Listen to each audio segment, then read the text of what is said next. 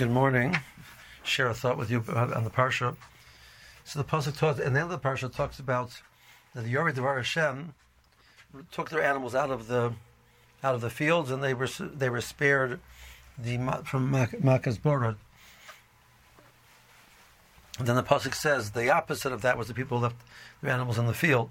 So the normal presentation of a davar hifuchai, you're comparing and contrasting two things. You say the people who were careful to bring their animals in because they were Yorei Devar Hashem. Means the people who were not careful to bring their animals in because they were not Yorei Devar Hashem. So the pasuk should say the Yorei Devar Hashem heinis, they caused their animals to come inside. Masher lo Yorei Devar Hashem, those who were not Yorei Devar Hashem did not. But the pasuk does not say that. The pasuk says Yorei Devar Hashem heinis mikneu, they brought their animals back in. And Masher lo somli boy, person who did not focus, left his animals in the field, and the results were that animals were killed. Now that could mean that they were were like procrastinators. Yeah, we believe it. We'll get to it eventually. They weren't solely. They didn't really focus in. They weren't focused. Right? That's a little somely, but they weren't focused. But that seems to be not mistarba. That's the true understanding that all these people left their animals out because they, said we'll get to it tomorrow.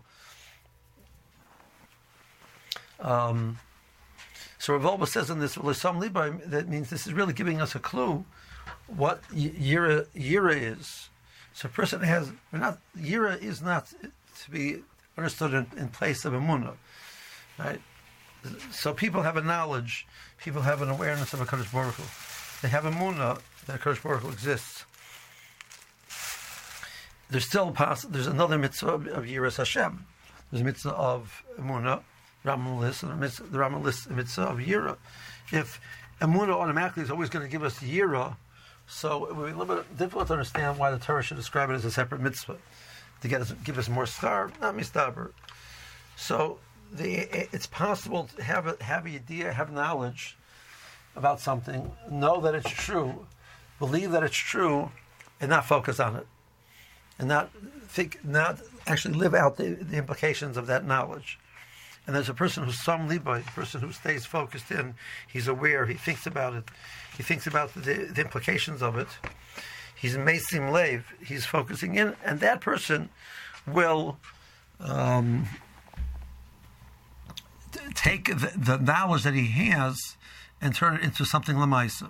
So Yira is taking that knowledge that we have and turning it into something lemaisa. And the pasuk describes the reason why people do not do that is not because they're bad people, and not because they don't believe. It's because they're not mesim lev. They don't focus in on the implications of that knowledge, that information. Then it continues and says, in a Musar element, he says he finds that people go to listen to his shmuzin. He has this problem, so they'll be mesim lev. They will, listen during the shir, but that's not enough. If a person doesn't really take it to heart, he isn't really mesim lev. He doesn't really put his heart's focus on it. Okay, what does this mean to me? How can I change? How can I do? So there was a certain sense, it was a totally wasted opportunity.